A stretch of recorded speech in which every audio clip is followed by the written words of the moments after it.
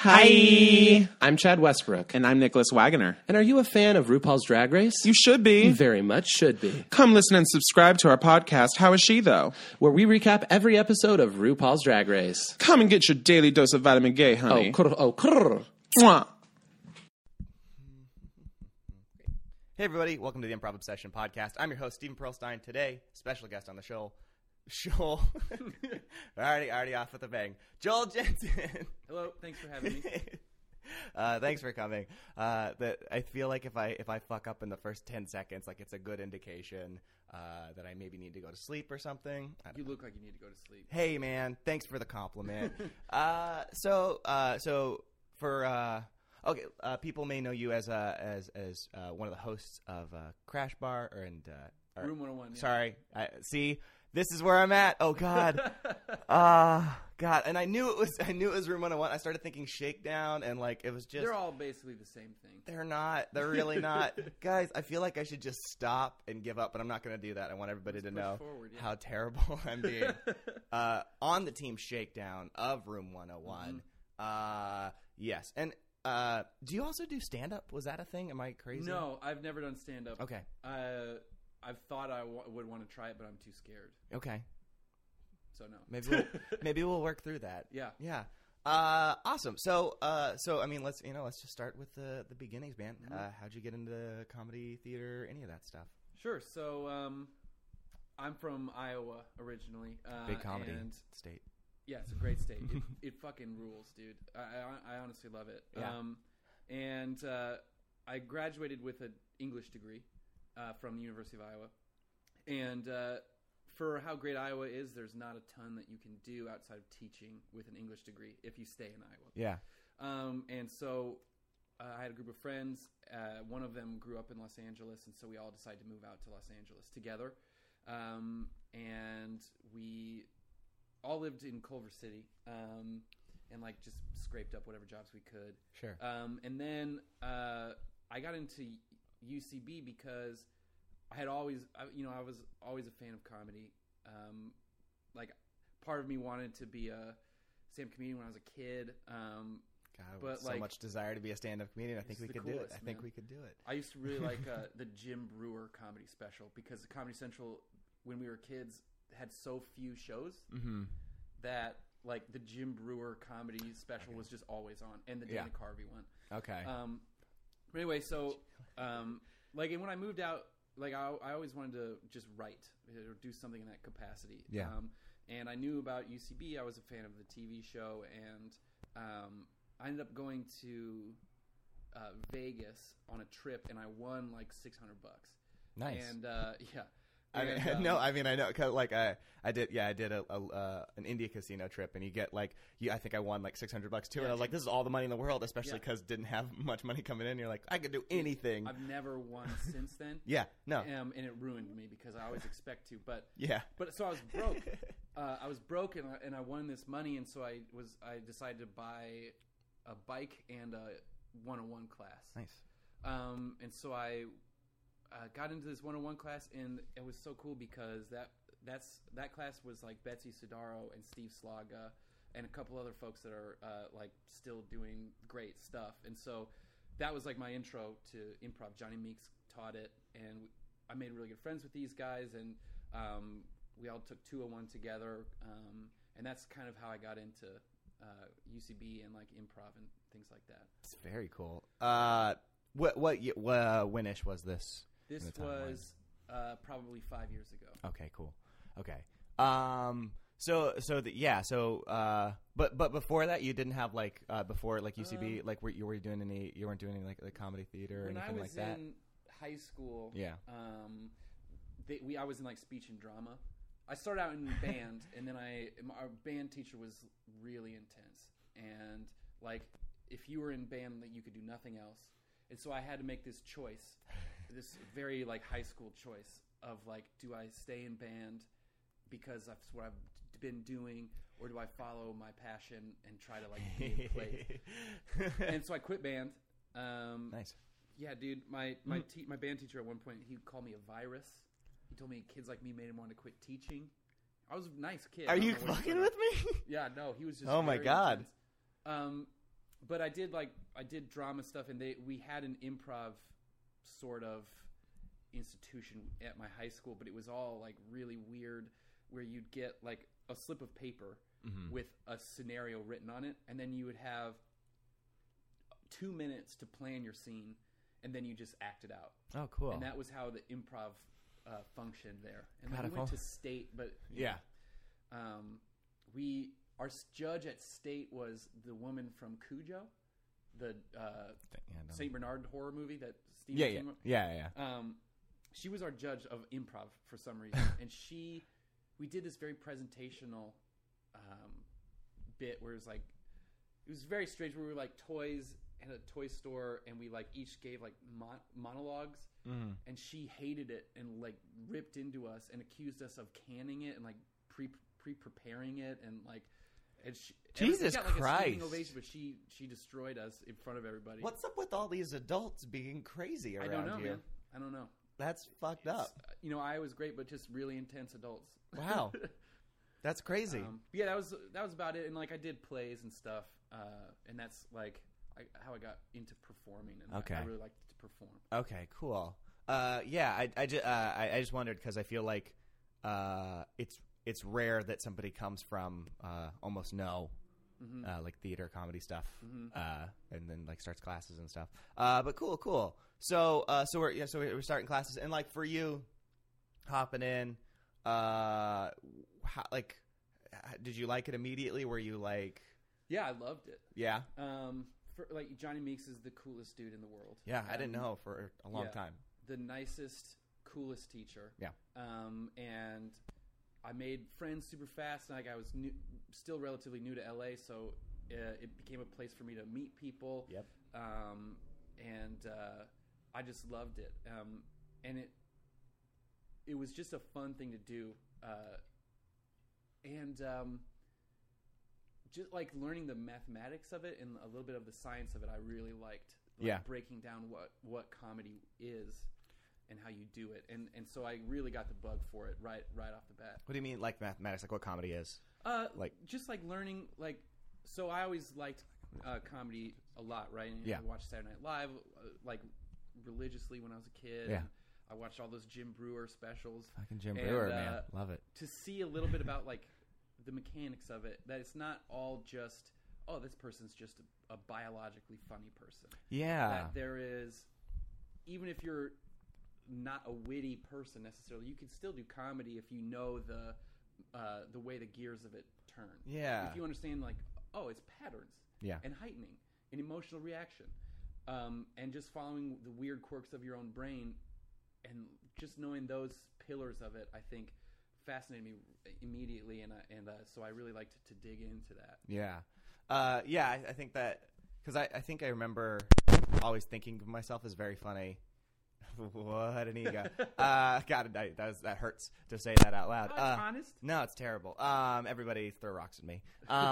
But like, you start doing the classes and stuff, and you're like, oh, okay. I kind of get get what's funny, and then also like why things that you're like, I thought it was funny and it didn't work that time. It's like, oh, well, I wasn't really building or like, the patterns or whatever. And then also like at the same time too, when you start breaking down why other people are funny or like how you're like, oh, I see what they're doing. Yeah. They're this thing. And it sort of loses a little bit of magic, and you're like, yeah. Gotta get rid of the magic. Yeah, why not, right? Like we just love this thing, so let's kill it a little bit. Nice, very cool. Yeah. And so I mean, did you hit another jackpot for the next class? Like what? You hopped right in. You found a way. At that point, after the first class, like I got a better job. Nice. And so I could afford to pay for a class. Yeah. And so that one I took with Brett Christensen and like Betsy and Steve. Yeah. And I had another guy that I worked with who now is my business partner. He took it, but the whole like thing about how 2-1 is when it gets scary. Yeah. Like, puts people in their head. He cracked under the pressure and like quit. He just quit. Oh no. He couldn't do it. What I mean, was there a specific thing that made him go, or was it just like I don't know. I think he was afraid to fail. And that when you're afraid to fail, it just makes you fail harder, I think. Yeah. Because you're like white knuckling it, and like being afraid to fail means you're afraid to like explore anything, and I think he stopped having fun because he was afraid of failing and stopped being able to like mine delight out of it. Yeah. And if that's the case, then you might as well bail. Yeah, I don't know. That's true, but I also do feel like, I mean, maybe this is just me or my experience, but I also feel like there was a good portion, or there's always. No, maybe I'm over it these days now that I'm thinking about it. But like, there's always been this part where it's like, this is hard, and it like stresses me out, and like I want to be good, and I just fucking wasn't that time, and it just like it hurts a little. Like you walk away from a show and just like what did I do? What am I doing with my time? I do that all the time still. Like I think it's like as you grow as an improviser, that's a huge part of it, is just your ability to weather that. Yeah. And to accept that you have bad shows. Like, there's shows, I walk out of Room 101, because Shakedown performs there, like, every week. Yeah. I walk out of there, like, probably 40% of the time just like, God fucking damn it. What was that shit? Wow. That's surprising. I think you guys are great. I think you guys are fantastic. Thanks, man. I think I even wrote a little thing fairly recently on my blog. I was like, you got to see them. They're the best. They're just one of the best teams in town. Yeah, that's really because it is. Yeah, I don't know what that is about. Like, you want to be good or whatever. I just had a bad show. I had a good show and a bad show last night with the same dude, and he called me after, and he's a little bit newer, and he's just like, "Oh, that was bad." And he's like, I really felt beat up about it. I'm like, I don't know, man. Like, whatever. We're gonna do some bad shows. Like, buckle in. Yeah, I think one time in class, Eugene Cordero said, like, I think it was something along the lines of, like, look, man, you can have a bad show and literally nobody in the world cares. Yeah. Other than you. Yeah. Nobody, like, the world is gigantic and nobody gives a fuck if you have a bad show. So just get over it. Like, and that is helpful in a big way. But, like, you have to, in order to arrive at a point where you can honestly accept that, like, you have to just have shitty shows. Yeah. And beat yourself up more than you deserve and realize that it was pointless. Yeah. It's also, too, I mean, maybe the longevity, too, I think it definitely has something to do with it, because, like, you do a few bad shows, and you're like, am I any good? Will I ever be good? Mm-hmm. And then you do some shows that are some of your best shows ever, and you're like, okay, I'm good again, and you do terrible, and you're like, okay, so some of it's just a fucking roller coaster that I'm living on. Yeah, I mean, it's an addiction. Where, like, you chase those highs. Yeah, man. Even, like, no matter what ills you bring upon yourself in the pursuit of it. Like, because when you do have a good show, it's, like, the best thing imaginable, and you just keep chasing after it, and like that's what it is. What I have a hard time is like when I do have a good show, like how did I do that? Because you lose yourself in the moment. And you achieve this state of like flow where you lose yourself and you forget, who you are, the aspects of your life that are nagging at you, like vaporized me for 10-15 minutes, but like which is great, but then the flip side is like there's no part of your brain that's like, this is what made that happen, because it's just like obliterated. So, are you familiar with the film Fast and the Furious? Yes, absolutely. The speech isn't too far off of Dominic's speech when he talks about he lives his life a quarter mile at a time. In those 10 seconds or less, he's free. Except for, like, 15 minutes or so. It's true. There's this PDF that Alex Berg has put together with, like, different links. And he's so cool because, like, he takes this, like, very academic look at it. And I've been, like, worshiping this PDF lately. But there's a real phenomenon, like, when people are creating something that they call it flow, where like, or when you're racing a car in an illegal underground racing ring, for that quarter of a mile, like you lose yourself. You know what I mean? And it like chemically in your brain and physiologically, you part of your brain just turns on while another part turns off, and you just forget stuff. And then you can provide that for the audience too. And it sort of creates this like closed loop of just like a brief moments of escape where you just don't even feel like your body. Yeah. which sounds super hippie and weird and new agey. But if you do it, like you're like, yeah, that's what it is. Yeah, dude, and that's like it's like being in this transcendent state and like, I think that's what everybody is chasing at the end of the day. Yeah. You gotta take that high. Yeah, I think just to recap for anybody who hasn't, I think flow. I think the definition maybe is like when you're faced with a task that's hard that meets your skill level, which is also fairly high. So like when those two come together, you're very challenged, even though you're at a very high level. So you're like, it's constantly making you work. But also like not like way exceeding what you can do, or not way under it, or you're not like way incapable. It's a great, I don't know. Go to Wikipedia. My explanation that I thought I was going to give, real crap. Or watch Vin Diesel's just monologue from Fast and the Furious. Yeah, that'll break it down. Because like that's a real, it's just a real joy. Yeah. Awesome. So, yeah. So we're chasing the highs on our shows. You're sticking through.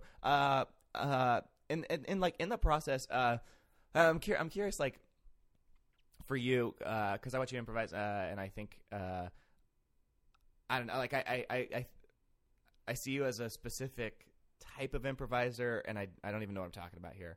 But like I like your improv. So that's like the baseline of this. But like, what were some moments that were like? Were there other moments like learning it or practicing in the past?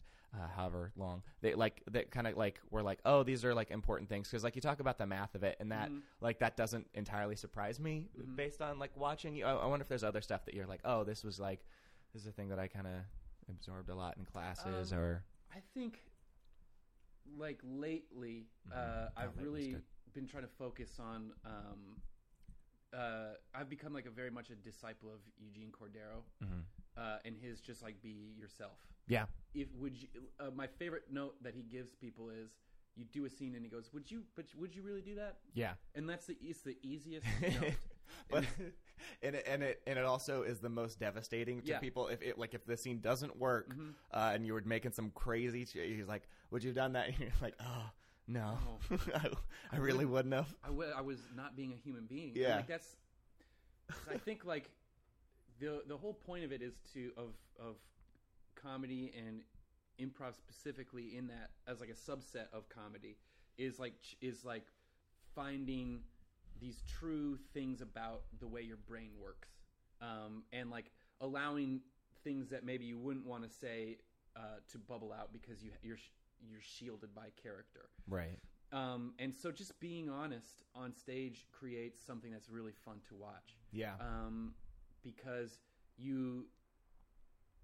like your audience is very smart, and they know when you're not being a human being. There's another thing that's in this PDF called the Uncanny Valley, right? Where there's on one side is like very realistic, 100% full human being emotions or appearances or whatever. On the other side, it's very like caricatured, silly cartoon shit. And on either of those two extremes, people enjoy, right? You're because right. One is true and one is so weird and goofy and like Looney Tunes. Yeah. There's a midpoint, not quite a midpoint, but there's a place in there called the Uncanny Valley that's almost real.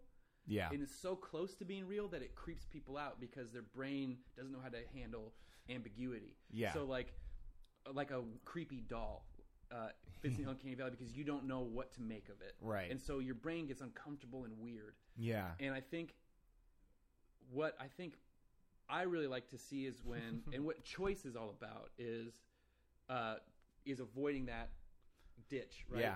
Because if you are, and I see this all the time because I watch a lot of shows at Room 101. Yeah.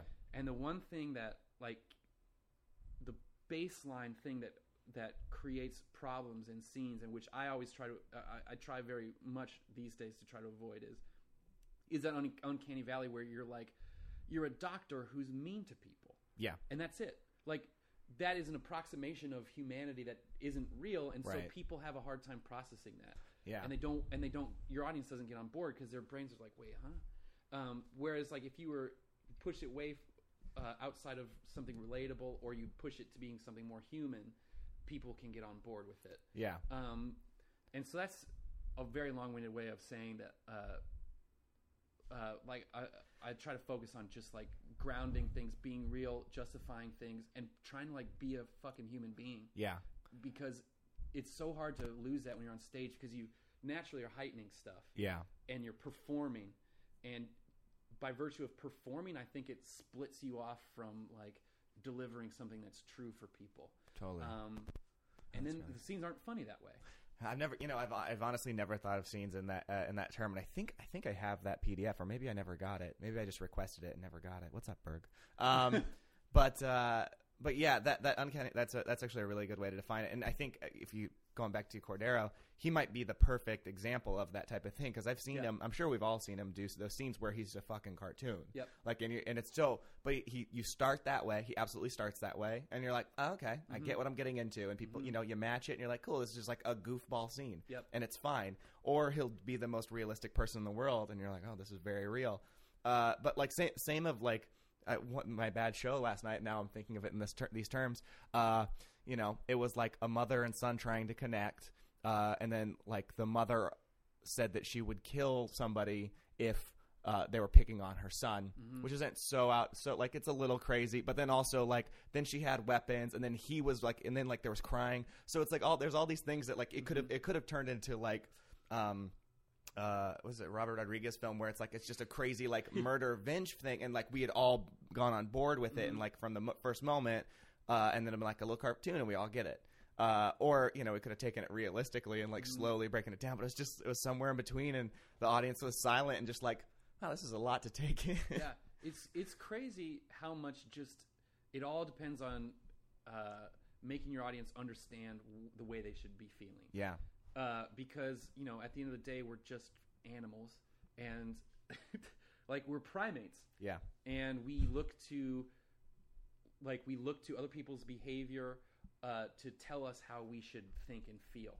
And so, if I think if like scenes are unclear about like, hey guys, this is a big, crazy, fun time. Yeah. Just hop on board and we'll have fun. Or this is a realistic exploration of a quirk of brains that you can enjoy because we're being real. I think you have to spell it out that much for people and it's like I think horror movies they benefit from the inverse of it. I actually think horror and comedy are super related to each other. Yeah, totally. It's all patterns and heightening. Yeah. And like you establish a game. The Conjuring is so fucking good at this. Yeah. The movie, yeah.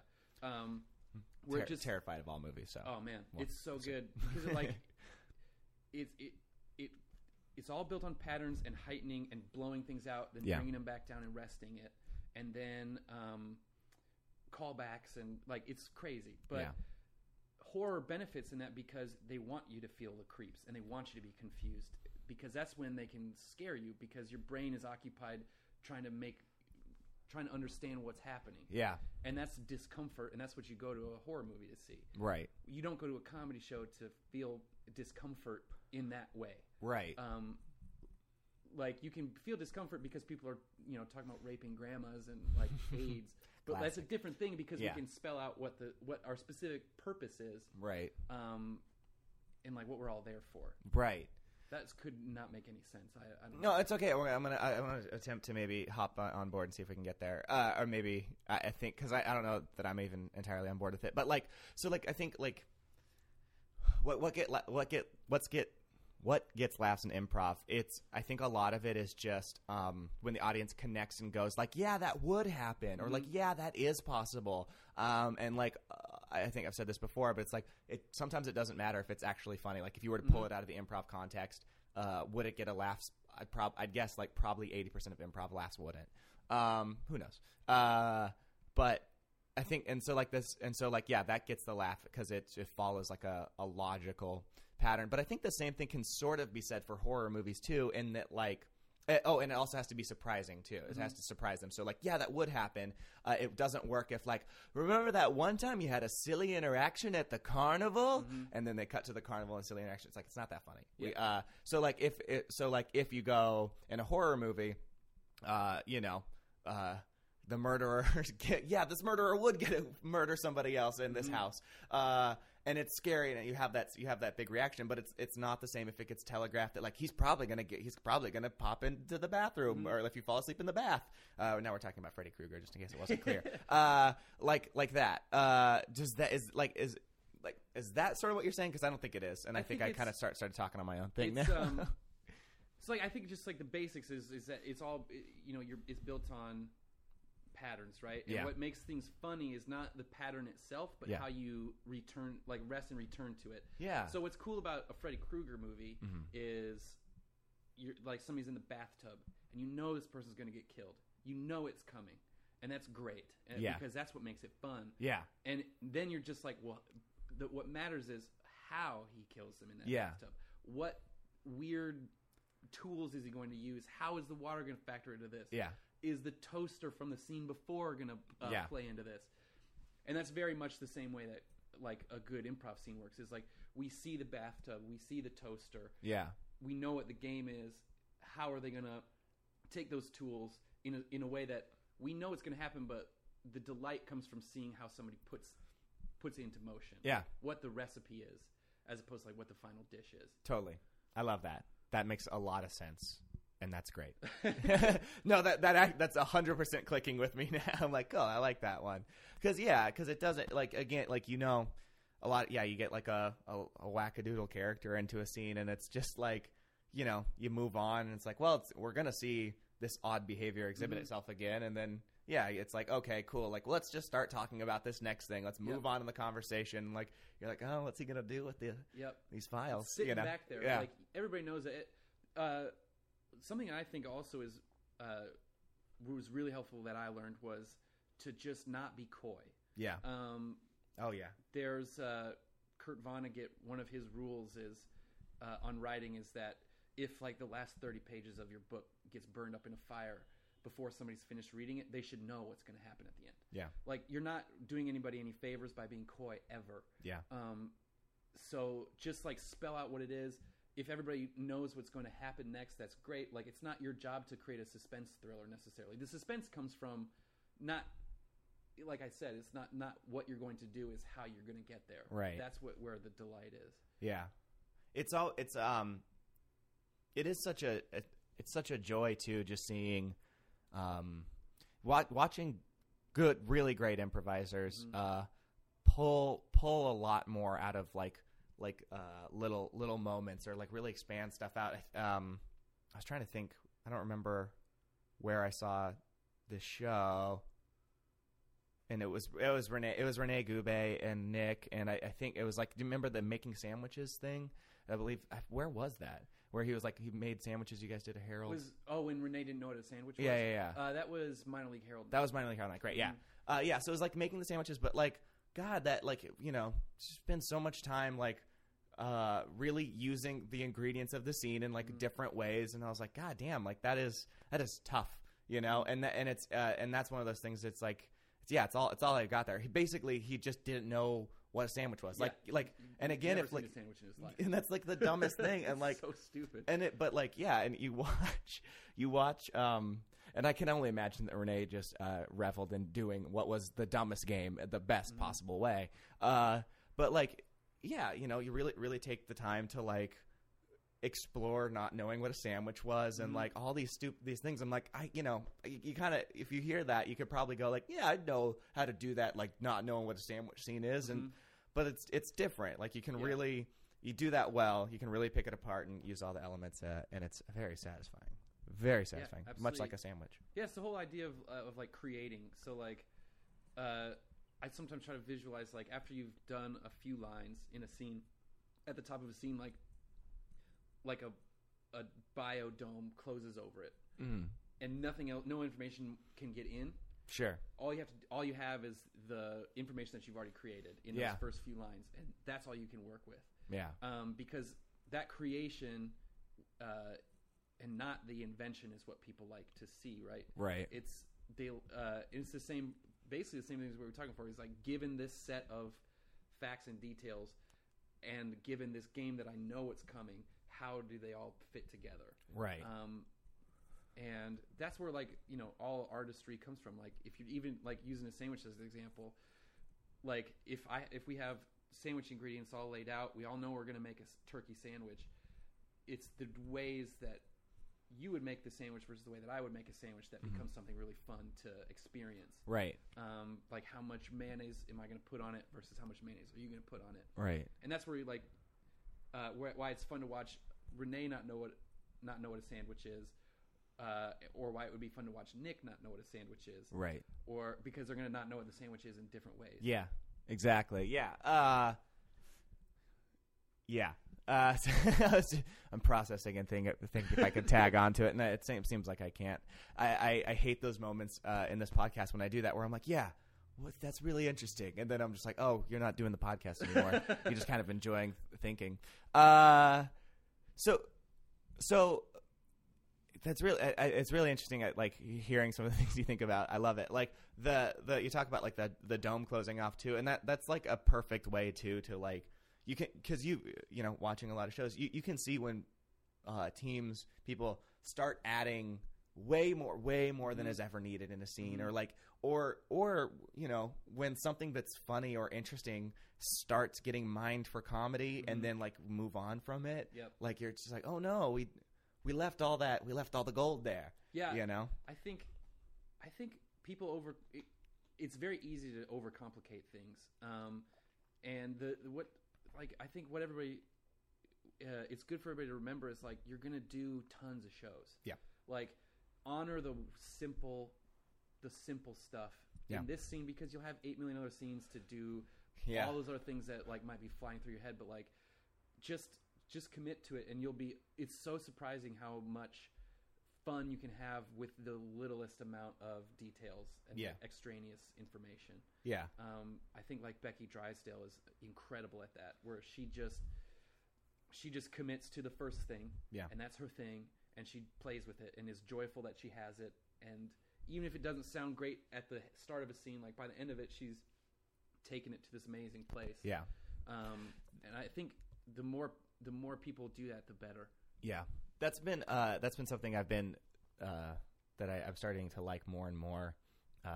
Is just thinking about like, well, this is the scene that I have, and like kind of removing judgment a little bit from like the tops of scenes too, or just whatever. This is maybe a little bit more helpful, and I've been doing a lot of mono scenes, but like it's a little easier in that, where it's just like, all right, like this is the scene. I don't know, like if I'm not in love with the first thing that happens or whatever, am I going to ditch all of it and kind of like make it irrelevant, or am I going to, build off of it, do all the stuff that I know I can do, and like what, imply stuff from what's happened, and like really follow the train of thought? Or am I just going to go like, nah, fuck this. What about this space scene that I've been wanting to do that has nothing to do with anything? Yeah. I think it's like, it's just the idea of love the one you're with. Yeah. That's a perfect way to put it. Like I want to put that on a pillow. Love the character you're with, love the scene you're with, and you will be able to like mine beautiful things out of it. Yeah. Just like in a human relationship. Yeah. Sometimes it's not the easiest thing, but like you just stick it out and beauty comes from that. Totally. And I remember at the LA Indie Improv Festival, I did a mono scene with Candy Shop. And I did not like the character I was when I started it. I was like, fuck. Yeah. I was like, oh man. And like, it's hard too, because like there's a lot of really good players on that team, and like I get intimidated by the people on my teams I play with sometimes, and I just want to like keep up. And I felt like shitty about this character that I had, but what are you gonna do? You just have to commit to it, and it ended up being like one of the best shows I've ever done. Yeah, because you stuck it out, because you can't foresee a detail or something that's gonna be lobbed to you 3 minutes in the future. Right. That all of a sudden that character becomes amazing. Yeah, fun to play. Yeah. It's and then if on that same note, like talking about, I had a good show and a bad show last night. My good show too was just like a pretty boring standard baseline character in like a roommate situation that kind of didn't get along with each other.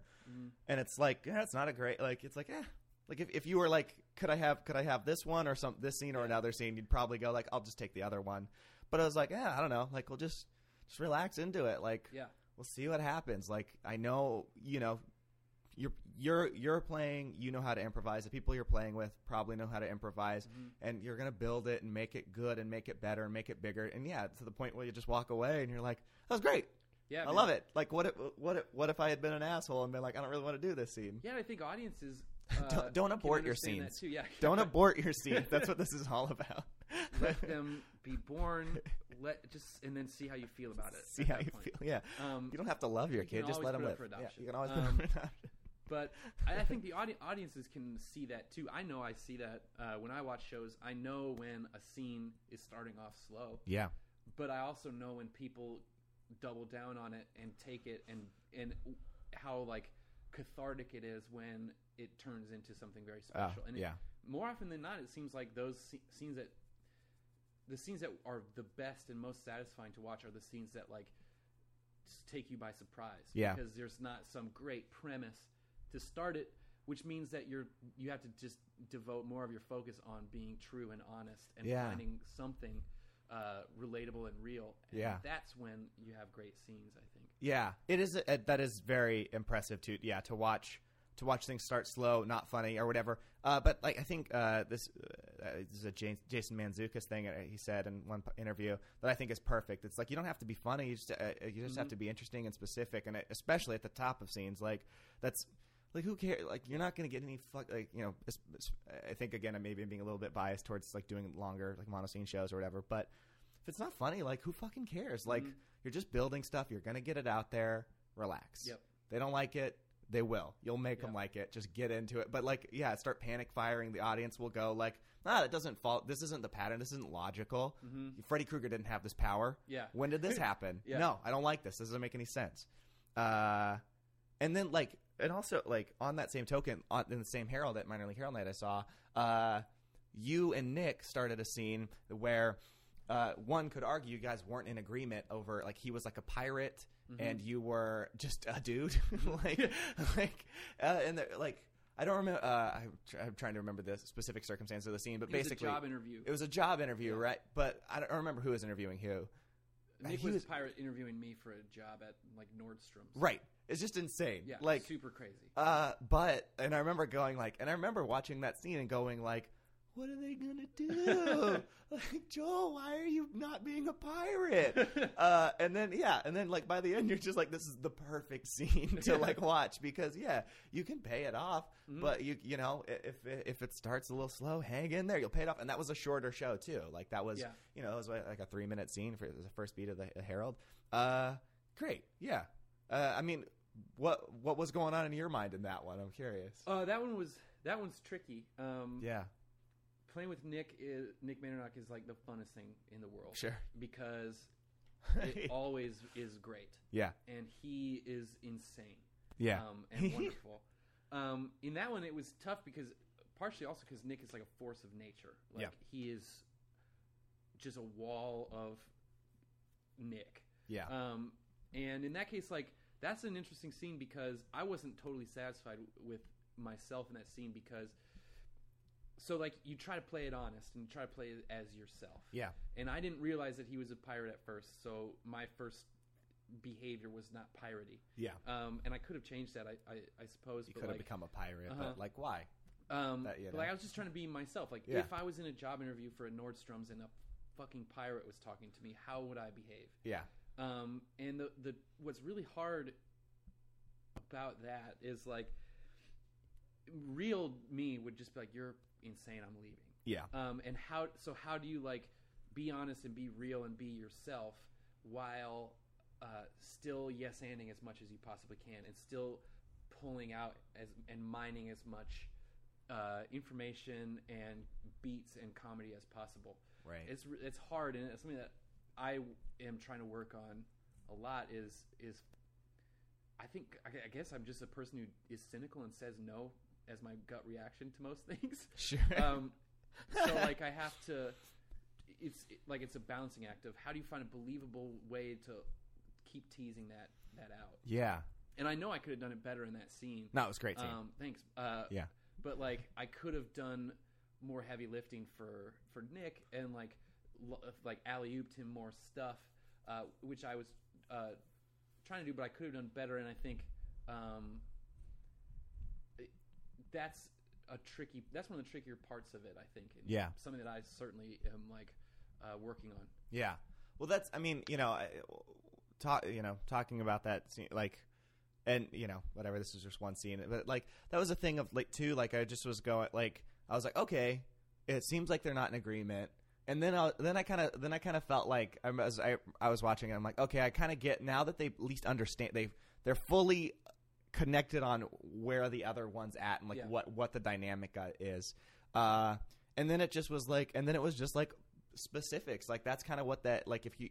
you pulled out some job interview specifics, and he pulled out some how pirates would feel about that. Yep. And it was funny, and like it's sort of like at a certain point, like that's kind of all it takes. A lot of times, it's just like, all right, like we kind of know what's going on with each other, and like we understand the dynamic.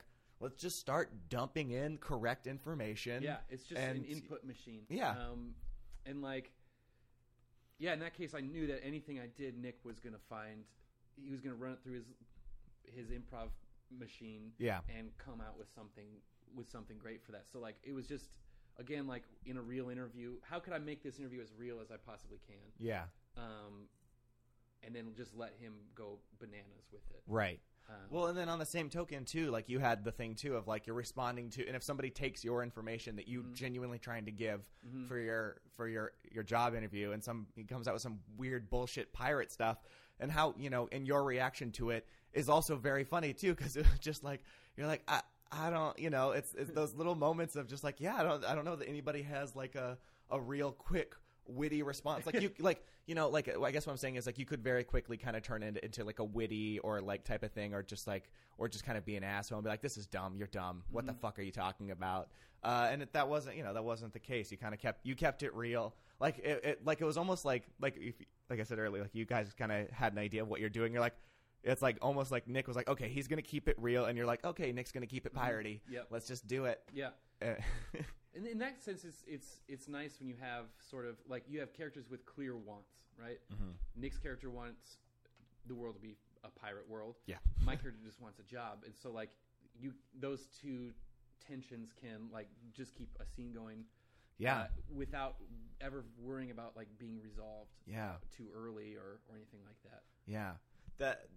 The other thing too, I remember specifically about that show. Maybe that just means I'm doing Harold's wrong. I almost never go to Harold night. Have sketch meetings. Was that you guys had very long first beats too. I remember thinking like, ooh, these are long, and like you're really kind of getting into the game of it. I feel like a lot of times when I do Harold's or see Harold's outside of the theater, it's usually fair. The first beats are like getting on the game, maybe 2-3 beats of it, and then like done. And I remember watching every beat and including in your scene, just going like, okay, maybe I would have edited there. And I was like, oh boy, they're not gonna, what are they gonna do? And I'm like, oh, they got like 5 more jokes out of it. What? Yeah. Why? Why would I have edited? It's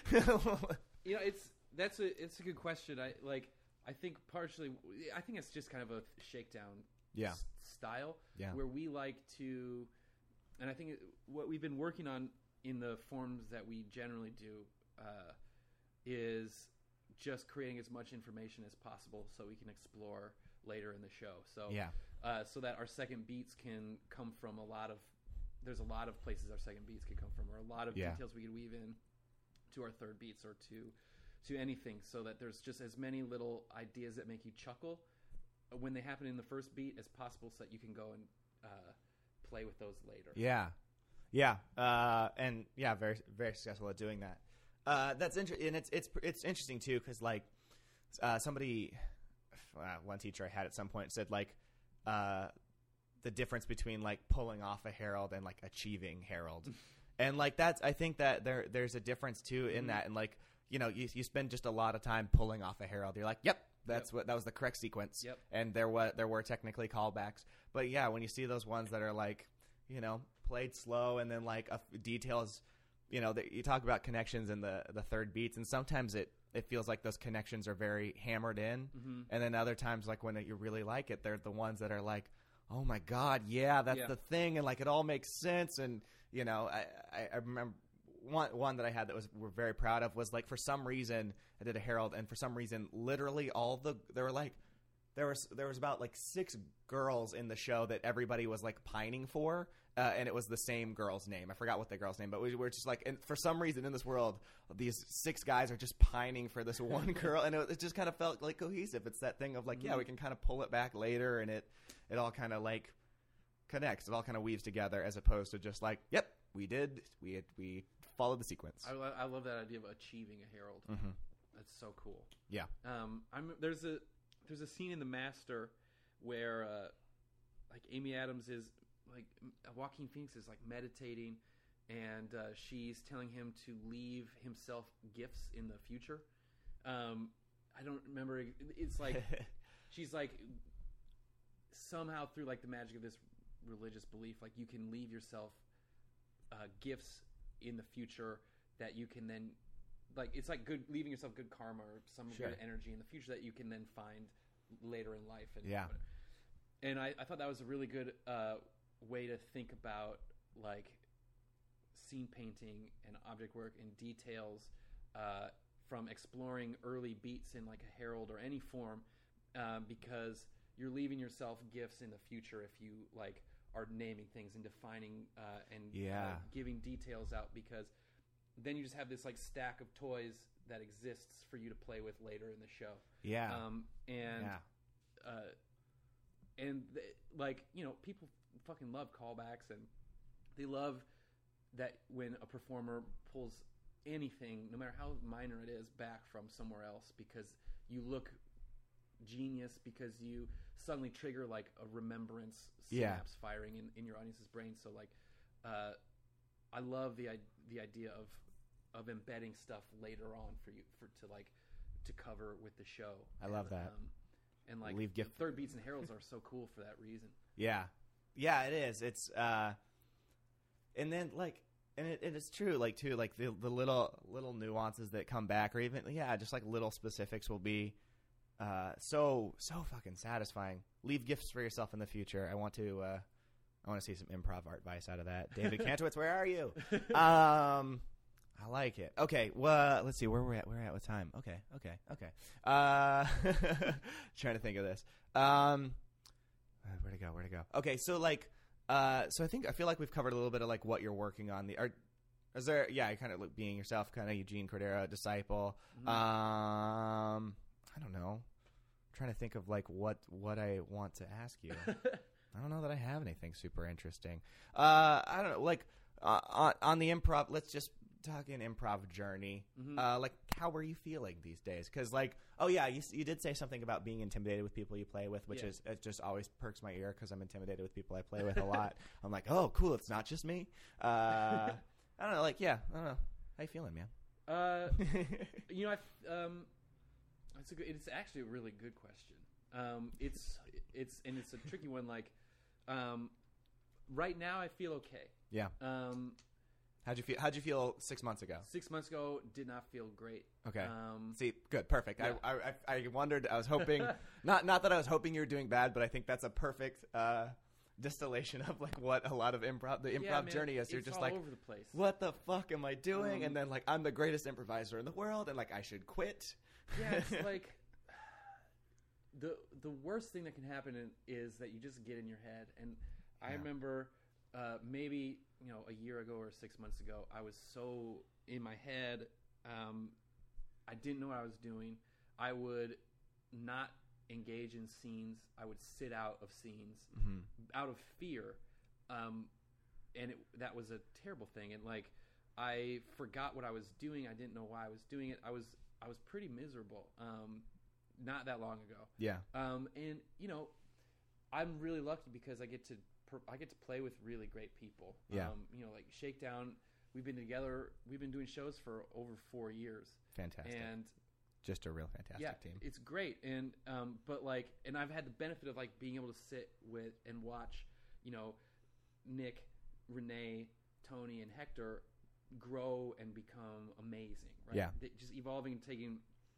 To me, it seems like there's a jump that happens. Right. There's just, I call it the leap. Yeah. Where somebody just like, you see them 1 week, the next week they're fucking amazing. Yeah. And they never stop being amazing. Yeah. And all those guys have done it. and like I remember there was times where I just felt overwhelmed and outclassed entirely. Yeah. And I would have to confront it every week. Yeah. and I hated it. That's a perfect way of describing it.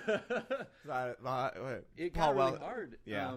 It was like emotionally, it was really taxing, in all honesty. And so I would just be in my head and just like want them to do shows and not have me be involved. And like, yeah. And it was just like, it was just working through it. It literally was just taking more classes, thinking about it more, and getting out there and just doing shows and playing. Yeah. Because it's so easy to psych yourself out because there's not a great like mechanism for validation. Yeah. In a lot of ways, like granted, like sure, it's instant gratification.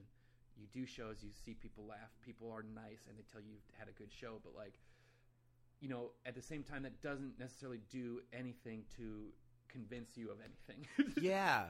Yeah. I think that, you know, you talk about that we were talking in the very beginning, the good shows and the bad shows, and like it's tough because if you overly let yourself go like, great show, I'm great, then there's by that same token, you probably have to tell yourself after a bad show, you piece of shit, you suck.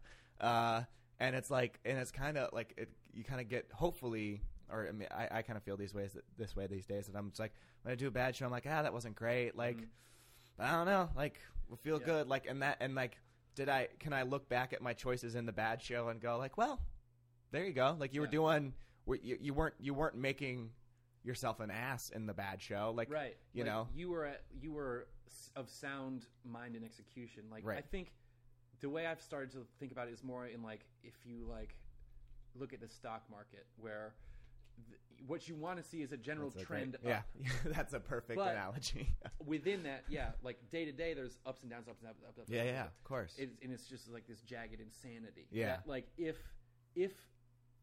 Wall Street executives were to take like the direness of one day's worth of trades, the way I take one day of a bad improv show, right, we would be living in caves. Right. Like the economy wouldn't exist. No, yeah, exactly. And so you have to just, and like that's why I feel better lately. Is I feel like I'm on a general uptrend. Right. Even with bad shows here and there, I had a really bad show not long ago. Right. But like if you failed while trying to focus on something and do something, then you can't really be too hard on yourself. No, yeah, you're doing something. Like whatever. I think the thing, whatever. I started the sentence. Why not finish it? I think the thing is that like when you walk away from a bad show and you go like, was I selling people out? Like that sucked of me, or like. Right. Was I not committing? Was I not listening? Yep. Were you doing all the things that are some of the cardinal sins of improv? Yep. Then it's like, well, that's the show that you should be like, oh, you suck. But not the ones where it's like, I don't know, I was trying, like I was agreeing, and like that's all the audience didn't fucking like it. Well, is try and like be and just try to be a good teammate. Yeah. And if you can at least have that, then that's really all that. That's really all that matters. Yeah. You don't have to blow it out every night and be amazing so long as you're a fun person to play with. Yeah. And that's what anybody really cares about. But yeah, it can be really hard. I think like that's it's like the silent killer of improv, because everybody's so nice and friendly and supportive and trying to do good things together. Yeah. That I think oftentimes it's hard to talk about that. It can be a tough thing. Like psychologically, it can be hard, and can really be taxing. Because I know, like when you sit down and actually talk to people, they're like, "Yeah, man, I feel the same way." It's hard, and I something that's this fun for something that's this fun, it causes me a great deal of anxiety as well. And it's a true thing that like we don't really talk about very much. Yeah, because it can be kind of a buzzkill, but you don't want to be like you also don't want to be like come off as like greedy or whatever, or like kind of like shitty about like people who are people watch you at all levels, like, and see you do things, and this is to literally everybody, and go like, that was fucking awesome. Like I had shows right when I was coming out of 401, and somebody came up to me and was just like, I don't know how you did that. Like that was the coolest, and I'm like, I suck.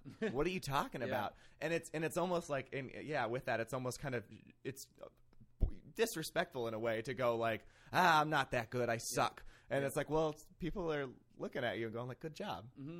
But with that, like what you're saying though, it is that thing of like, but you're always trying to be better. Yeah. And there's always just like a little voice in the back of your head. Usually it's for your own benefit. That's like, you could be doing better, man. Yeah. Come on, dude. Yeah. Like, what was that?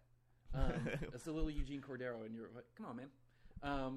Would you really do that? Would you have really done that? Yeah. But I think everybody goes through it because, this sounds hoity-toity, but it's art, And to create anything that you care about means that you're putting a lot of yourself into it, and you're putting a lot of yourself out in a vulnerable place. Yeah. And you have to in order to create something good. Yeah. And so it's just like, that's just how it goes. Yeah. I like it's funny too, because everybody is like judgmental and stressed often about their own journey, except for the people who aren't, and a lot of them are the ones who've been doing it for a decade, and they're Eugene Cordero, and they're just like, yeah, like whatever. Yeah. I talked to Craig Kukowski, and he is kind of of the same mind of just like, they're less bad now. Like that's kind of what he said. He's like, he kind of had that thing of like, yeah, sometimes I still do bad ones, but they're just not, the bad ones aren't as bad as they were. And it's, I don't know how, like, and like you're saying, and I agree with it, but I'm just like, how do you deal with it? Like, how at the end of the day do you go like, and not have those terrible drives home? You know what I mean? It's that drive home. I know that drive. I know that train. You're just like, nothing. Steering wheel punches. What was I doing? Why didn't I just? You knew what to do. You say that to yourself. I knew what to do. I've done the. Why am I even fucking doing this? Yeah. You say it out loud to yourself, which is weird, but we're dramatic people. That's okay. You have to have that. Like, it wouldn't be. It sounds lame, but like, it wouldn't be fun if that didn't also happen. Like, there's stakes to it. Yeah, it's like if you don't care about it, then you're probably then those highs aren't going to hit you anyway. Yeah, like you don't know how good it is to win if you don't know how shitty it is to lose. Yeah, and you don't know how to. Like, you have to just deal with that, and I think it translates into everything all over life too. Like, if you keep chugging away at this, even on bad days, then you're going to be able to keep chugging away on work and your relationships with people, and it's very much the same, because what's so cool about improv is that it's also organic. Yeah, and it's all just about you and how your brain works, and so I find it very easy to translate like insights that come from the world of improv into like personal stuff. Yeah. And so like those bad shows where you just are like fucking pissed and miserable and you don't know why you even do this is such a healthy experience to have, to be like, all right, fine. Yeah. I guess I shouldn't, but whatever, I'm not going to stop. Yeah. And those moments, it's like, what? All right, you baby. Like, what? You think you're going to be happy all the fucking time? You think everything is going to be perfect at all times? Grow the fuck up. You got to do this again tomorrow. Yeah, the whole point is that you suck and that you just don't stop. Yeah, like that's all life is. Yeah. It's just a series of sucking at shit and not stopping. Yeah, any that's pursuit. All Darwinian. Like, that's what Darwinism is. Yes, is a whole bunch of organisms that fucking suck at something.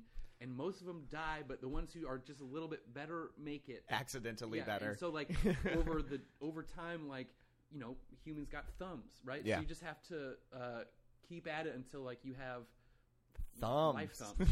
You need some improv thumbs. Yeah, I mean that. Literally any pursuit, you spend so much time just sucking. It's just God, you're gonna suck at everything you want to be good at for a long time. Yeah, so deal with that, start sucking, and like Just keep going. It's to me like sucking is the natural state of things. Yeah. Like sucking is entropy. And, Yes, sucking is entropy. It's just how it's chaos, right? Like, yes. the whole point of getting good at something is to turn disorder into order. Yeah. That's all being good at something is. In a very that's a very simple sort of like analogy, but it's just organizing shit. Yeah. And like nobody, even if you're really good at something, you're still gonna fuck up sometimes. Like Craig Kukowski is just less bad, which means he's just getting a little bit better at fighting off the natural suckiness of everything. Right. And so like knowing that and like accepting that is liberating because you can just be ready to suck at shit sometimes. And, my coworker once told me I was very upset because we did something that didn't really work, video. That wasn't really, I didn't like it. And he just said, man, nobody bats 1,000. Yeah. And baseball analogies are the best analogies for life. That was super helpful because it's true. You can't be perfect. Yeah. And being okay with striking out here and there is just part of it. And that's the only way you can hit a ball is to keep swinging and not be afraid of missing it. Yeah. All that made me think of is when I was in Little League, I had 1,000 batting average. Holy shit. And then somebody told me, I didn't know, and I'd gone like 6 or 7 games with 1,000 batting average, and then somebody told me, immediately struck out. I was like, and then I think, if I remember correctly, I sucked the rest of the season too. It's just very, they're kids. They're all kids. It's very easy to hit the ball at a certain point. All right. It almost sounds like I was bragging. I don't give a shit. It's Little League. It's dumb. Okay, so let's. And I love that too. Like that improv stuff translates over to life so well. I think the number of lessons that come from improv and like it's unbelievable. Like you talk about, like one of the things you said, like you stick into a scene and it's like you're gonna make it work or you're gonna be like you're gonna be shitty about it. And it's like the same of like just going out with your friends. Like sometimes you go out with friends to a place that you don't want to go and you're like, all right, I'm gonna be shitty about it or I'm gonna make a good time out of it. Yeah, it's learning how to. It's like teamwork, learning how to share ideas, work with people. Yeah. Learn how to like bend conversation and work and like it's because I think what's so cool about improv is it's literally just about humans. Yeah, it's just the most human thing. It's all based on humanity. Yeah, and being a person. There's nothing other than that to it. Yeah, and so it teaches you a lot about yourself. Yeah, and how other people engage other people. Yeah. I've said to I was talking to my dad. I got sexually harassed at work, which was very very silly. I know. But what happened? Can you talk about it? Yeah, I'll talk a little bit about it. Hopefully nobody I work with is hearing this. This dude that I work with, like I had a typewriter like printed on my shirt. It's just a little typewriter. Oh, did he feel your nipples? Yeah. He came up and he started like playing with my chest, and I was like, and I very, very straight man. I immediately said, "Yeah, don't do that." Mm-hmm. Did it again, and I said, "No, you didn't hear me. I don't want you to do that. I don't like it." Does it a third time. I'm like, "You don't get messages. I'm asking you to stop." And then he did it a fourth time, and I was like, "I don't know what to do with this." And I was just like, and it's so dumb, and like. I wasn't too upset about it, but and the guy, there was another coworker saw this whole thing goes down. He's like, I don't know how you handled that so well. Like, if I would have froze, I would have got paralyzed. But you react to it directly and straightly. And I was talking to my dad about this thing, and he goes, it's pretty good. I don't know that I would have done that either. And I said, you know what? Thinking about it, it's just improv. Like it's just me simulating human interactions over and over and over again. And like, I don't think I've ever necessarily done that scene, but I know how to do like when people are acting weird. I know how to be normal. Yeah. And like because I think there's a reaction of like, yeah, you can freeze or you can like push them or you can be like real. You can be aggressive towards them, and that's like no, that's not going to be funny if I do it that way. Yeah. But yeah. I think improv is, you're simulating life over and over and over and over again. And you learn the type of people that you don't like and do like, and the things that you respond positively and negatively to. And it's all that stuff. And you're like, it all kind of trickles back there. And that's why I feel like I meet so many improvisers. They're just like, you're lovely. You're just great to be around. Yeah. I think, a big part of it is like training yourself to listen to this particular voice that's in your head. Yeah. That is, when you're watching a scene, it's the voice in your head that predicts what's gonna what the next beat needs to be, and which sometimes it's very hard to listen to it. But like in interacting with regular people, it's there too, and it was like telling you just like what desire you need to express. Right. There was I was at this bar, and there was this guy who was so drunk, and he kept following me around. I didn't know him. He kept following me around, and he somehow I went to the bathroom, and the door was locked, and he somehow pulled the door open even though it was locked. And then I was like, dude, all right, and I just like tried to ignore it, and I went back to my table. I was sitting with my friend, and this guy came up and started trying to talk to us. So I was like, dude, you got to get out of here. Yeah. You got to go, man. Yeah. And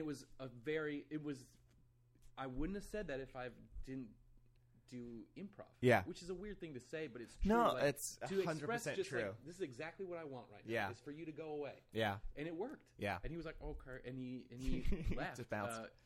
He was in a bad shape, but sure. Like, but to honor that like first impulse of like, this is the desire that I have. Yeah. The way for me to express it is in the most concise way, and clearest way. Like going back to like, just don't be coy. Yeah. Yeah. Like, let me just be very frank with you. Yeah. Go away. Yeah. And you know what? And like, if you take communication, you take those, but it's funny too. If you take those scenarios that we laid out too, you turn those into scenes or whatever. You kind of have the start of a decent scene. You're like, okay, cool. Like, I very clearly know how this guy feels, and he does not like this thing, and like, I kind of know how to antagonize it, and like, the other person would really know how to heighten that well. And it's like, so. In a weird way, it's like there's the comedy version of life in improv that we live, and then there's also like the real version of life when you're like, yeah, well, these skills seem out very helpful. Yeah, it's just communication. Yeah. Like, I need to make clear to you what it is that I'm after. Yeah. It's good. I really love it. All right. Well, dude, I think we covered everything. Is there anything else that anything else that you want to cover before we do the classic Pearls of Wisdom segment and the classic plugs segment of the show? No, that's it, man. Okay, cool. I always say that, and I think everybody's just like, I don't know, what else do I have to say? I gotta find a better way to like. Is there anything? What's going on in your journey? Well, we talked about it. It's good. I really did like this a lot. Okay, Pearls of Wisdom segment, classic segment of the show. Note, advice, feedback you got that you thought was impactful or helpful. Just in general? Sure. Or, it can be improv. It can be or about improv. Yeah. About improv. Yeah. About the show. About this show. Is that what you said? Yeah, I thought it was like feedback on the show. Oh, on my feedback on your show. Hey man, like just like some cool, notes man. if you want to if you want me to change anything, like let me know. I would say the biggest pearl of wisdom that I think people that like has been really very much on my mind is be a human being. Yeah. Just be a human being, and don't be afraid if you're in the middle of a scene to take a step back and ask yourself, am I being a human being or am I being an improviser trying to make people laugh? Yeah. There's a huge difference. And the difference is being on one side of the uncanny valley or the other. You have to be on one or the other. And so just be a fucking human being. Even if you're not funny, just be a human being. And that's all people want to see. Yeah. That's great. I love it. And for, final thing, you got any plugs that you want to share with the entire world? Well, make sure you come out to Room 101 Wednesday nights. Our I don't know when you're planning on putting this episode up, but our anniversary show is this Wednesday. Yeah. So everybody should come to that. And everybody should keep their eyes plugged into our Facebook page. That came out super weird. That's perfect. Because we've got some cool shows coming up this summer. We're going to do another outdoor show. Oh, great. Coming so up much fun. before long, and we'll have some other good, fun stuff. So Room 101 every Wednesday, 8 to 11. Fantastic. Well, Joel, thank you so much for coming on. Yeah, thanks for having me. This was awesome. This is very enlightening for me. Thanks. Yeah, awesome, man. I really like that. Cool. Thank you. Hi, I'm Kelsey. I'm Kimmy. And we're the hosts of Talk 30 Rock to Me. Do you crave cheese late at night? Do you have lots of thoughts on your mind grapes? Do you think a rape whistle can double as an accessory? Do you miss 30 Rock? We sure do. We miss it so much, we started a podcast about it. New episodes every Tuesday. Subscribe today.